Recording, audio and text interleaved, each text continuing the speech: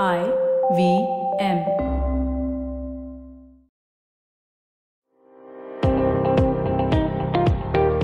Welcome to All Things Policy, a daily podcast by the Takshashila Institution. We are a bunch of policy nerds based in Bengaluru, and we like bringing fresh perspectives to Indian affairs and Indian perspectives to global affairs. So grab a cup of coffee, sit back, and join us for today's chat. Hello and welcome to All Things Policy. We're going to have two Adityas in today's episode. There's me, Aditya Ramanathan, and I'm joined by my fellow Aditya, Aditya Parikh. And my goal here today is to get Parikh to tell us about some rather interesting developments connected to the westernmost fringes of the Indian Ocean, really in the Red Sea. Last month, Russia gave the green light to a draft agreement to set up a naval facility in Port Sudan, which is right on the Red Sea and right next to some of the world's most busiest shipping lanes. Now, just to imagine this on a map, this is right north of the much talked about hub of naval bases in Djibouti. If you recall, Djibouti, which is right on the Horn of Africa, or right next to the Horn of Africa, is home to bases from the United States, from France, from China, of course. Even Italy has a facility there, and the Saudis and the United Arab Emirates, for example, have their own facilities there and have in fact used those for interventions in next door Yemen. The Bab el-Mandeb, the strait that goes between Yemen on the one side and Djibouti and Eritrea on the other. It's really the strait that connects the Gulf of Aden with the Red Sea. Sits right there. And if you go further north from there, you get Port of Sudan. So some very interesting developments. And I just want to try and unpack this with Aditya Parikh today. So firstly, Aditya, tell us, what do we know about what Russia has actually agreed to, and what are they actually setting up there? It's great to be here, Aditya, and I'd love to. So Russia, TASS is quoting the draft agreement, and it appears that Russia is leasing the Port Sudan naval base for at least 25 years. And this agreement can be renewed for 10 years indefinitely if both sides are happy with it going forward. More particulars that TASS is quoting are that 4 Russian vessels can be berthed in the mooring area, including nuclear-powered ones, as long as the environmental aspect is taken care of. There's also this very peculiar sentence I'd like to quote exactly from the TASS report, that it's quoting the draft agreement, that the Sudanese side has the right to use the mooring area upon agreement with the authorized body of the Russian side. So this seems a bit problematic for a state that would like to keep its autonomy and sovereignty absolutely intact. But, I guess that's what the agreement has if TASS is quoting it so authoritatively. Yeah, that's, I guess, not all of that untypical for such agreements for bases. We understand what they are trying to set up there, but why are they setting it up over here? Now, one reason is quite obvious. It's right in the middle of these shipping lanes. But is there a specific reason they chose Sudan? And are there other factors at play? Choosing Sudan in and of itself is not really something that they wanted from the start. I'll come back to this later. But for the moment, let's focus a bit on why Russia always looks for warm water ports, Well, it's the geographical setup that they have, their natural geography, that forces them to do so. So even it has connotations and connections with their ethnic identity connected to their naval fleet. Tsar Pyotr Veliki, Peter the Great, is worshipped in Russia as this ruler that made us great, that distinguished our civilization at an important juncture in our history. So his love for the Russian Navy was something that is still to this day, I wouldn't shrink from saying that worshipped by the Russian Navy and the Russian people to this day. So outside of the former Soviet sphere, the only place that they have a major naval base in would be Syria and Tartus. So in Syria. So I think this is a matter of reclaiming some of that lost blue water grandeur by the Russian Navy that the imperial Russian Navy, and after that, the Soviet Navy had. So I think this is a look to reclaim that greatness. All right. Now, how does Russia find the money for this, Aditya? Because this is an economy that is heavily dependent on hydrocarbon imports, and navies are, of course, extremely capital intensive. How do they justify expanding their naval capabilities? Well, there are certainly many layers to this. So I would say it's more of a political thing than it is cold hard cash. So, the Russian fleet and the state of readiness and the force levels and the all out, I would say, effectiveness of the Russian forces bears very heavily on the intactness of the political climate in Russia. I mean, there's no roundabout way to say this, but the survival of the Russian state as we know it depends very heavily on how effective the Russian forces are in securing Russia's interests that are very important to its periphery. So the access to trade can only be secured by a navy that can actually protect the oil shipments, which are very fundamental to the Russian state's finances.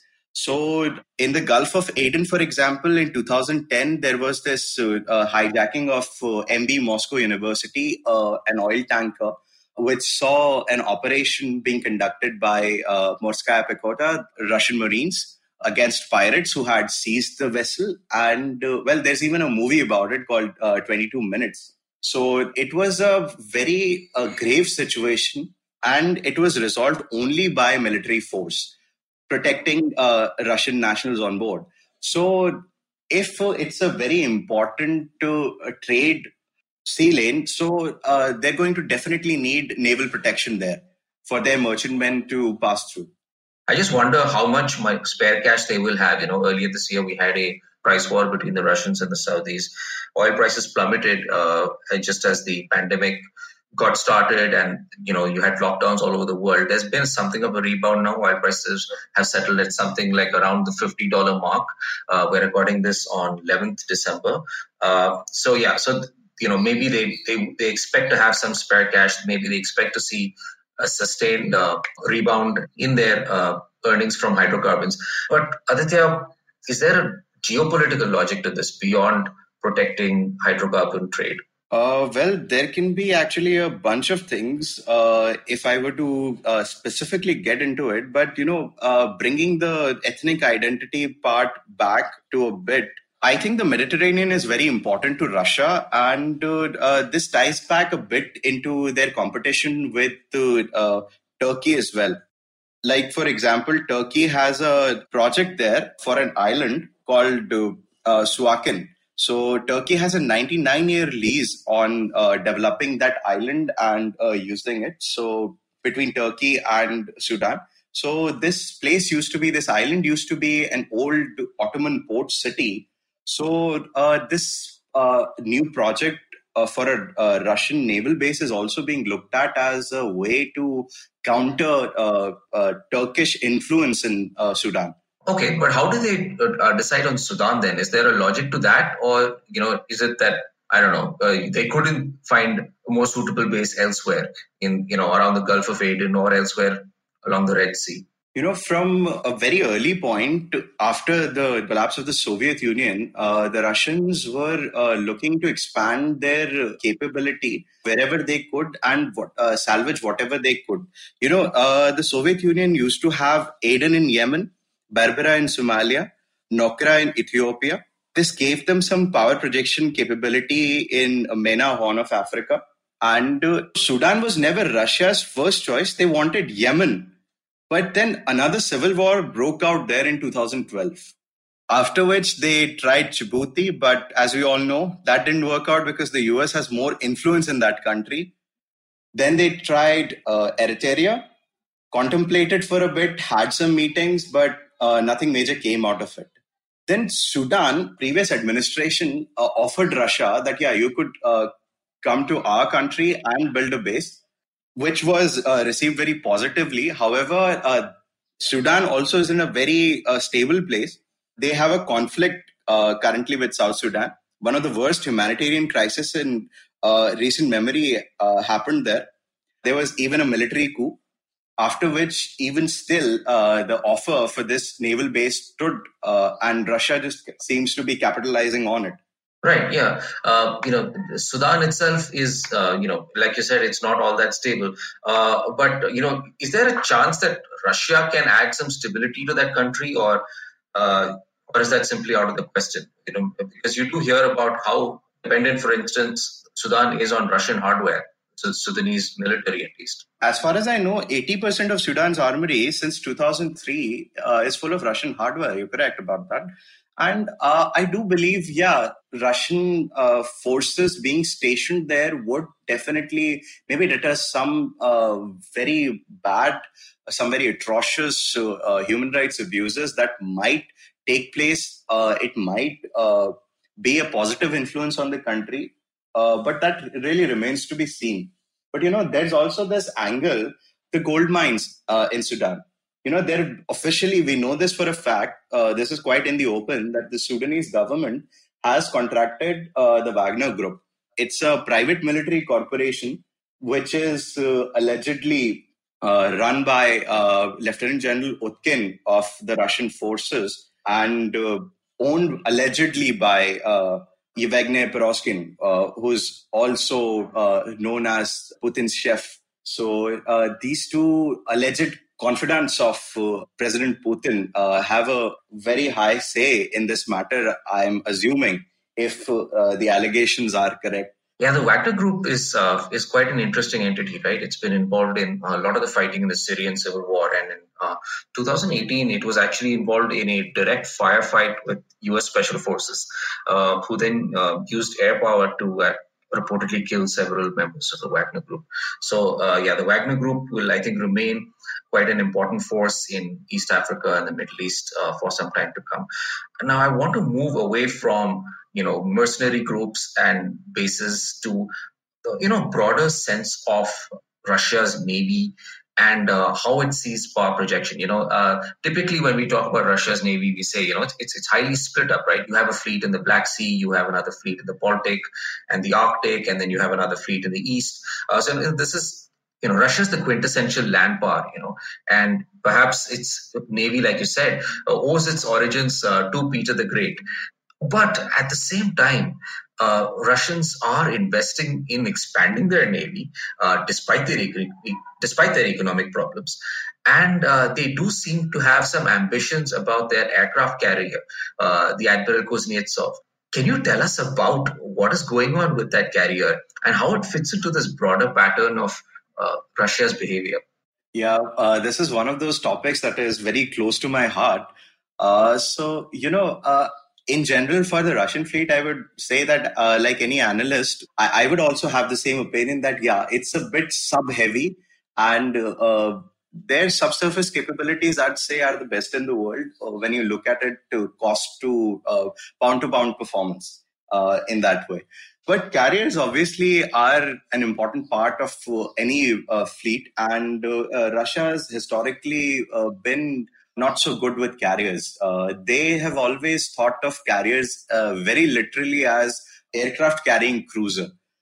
So, when you look at Kuznetsov, I'd first like to talk about its negatives. It's an old ship. It's in derelict state. It has had so many accidents. Train recently crashed through its flight deck and tore through to lower decks and caused damage which to me seemed irreparable. But it seems that the shipyard is already in process of making it whole again, and by 2022 it might be sailing for sea trials. So that's astonishing to me, considering that in that accident, the dry dock that it was on, the carrier, also sank. So, I mean, that's astonishing to me, something that I would say kind of sounds too good to be true. There are also some legacy problems with the ship itself. Like, for example, the boilers on board, which India's aircraft carrier also suffers from the same kind of issues with the boilers. So there have been reports that the fire bricks used are kind of not up to the mark and causing problems at like 30 knots or so. Similar problems are there for Kuznetsov and Vikramaditya. So that doesn't seem ideal because, a carrier must have at least speed enough to outrun submarines. So 30 knots doesn't sound very ideal to me if that's the max performance you're getting out of those boilers. Well, when you look at the crazy design of Kuznetsov, the 12 vertical launch tubes right in the center of the flight deck for the P-700 Granite anti-shipping cruise missile, that just seems to me like something that would come out of science fiction. The flight deck has these hatches which open and the jets behind just look at it and the missiles are launched. I mean, that's straight out of some sci-fi movie. But that is a reality that the Russian Navy has operated this platform. And thanks to these launches, you have a platform which is just as lethal, just as capable, even without its air wing. Talking about the air wing, you have the standard loadout of Su-33 multi-role fighters, MiG-29K, which are now being inducted in the Russian Navy as well. Those fixed-wing multi-role platforms in a Stobar configuration. In Stobar configurations, these fighters are taking off on their own power on a ski jump ramp, which is at the end of Kuznetsov's flight deck. This definitely isn't the most ideal configuration for such capable multi-role fighters because it limits the fuel they can carry, it limits the weapons loadout they can carry. So like all Stobar carriers, short takeoff but arrested recovery carriers where the fighter jets are launched with their own engine power and recovered when they land on the flight deck with 3 arrestive wires. So Stobar configuration does impact a bit on the combat effectiveness of these jets in the carrier's air wing. But there are other aspects to this platform as well, including the launches that I just talked about for the P-700 Granite. So I guess this crazy ship definitely deserves to be something to be beholden. And as much as people talk about it not having much life left in it, I mean, I would say that life extension refits do take a platform quite a bit.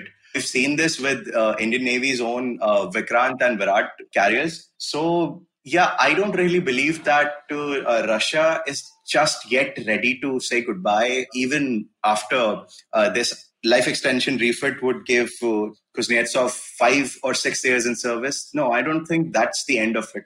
There's going to be more in this ship's lifetime. Yeah, that's super interesting. For listeners who are just trying to wonder what on earth it looks like to have missile tubes on the deck of an aircraft carrier, just definitely go and Google some photos. It's quite fascinating.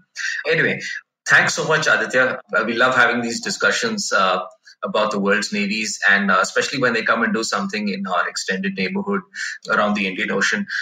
For readers who are actually interested in the Russian Navy, I would recommend a very recent book. It came out just last year on Admiral Gorshkov. Admiral Gorshkov was an admiral of the fleet of the Soviet Union, the man who really shaped the Soviet Navy and as a result, the Russian Navy of today.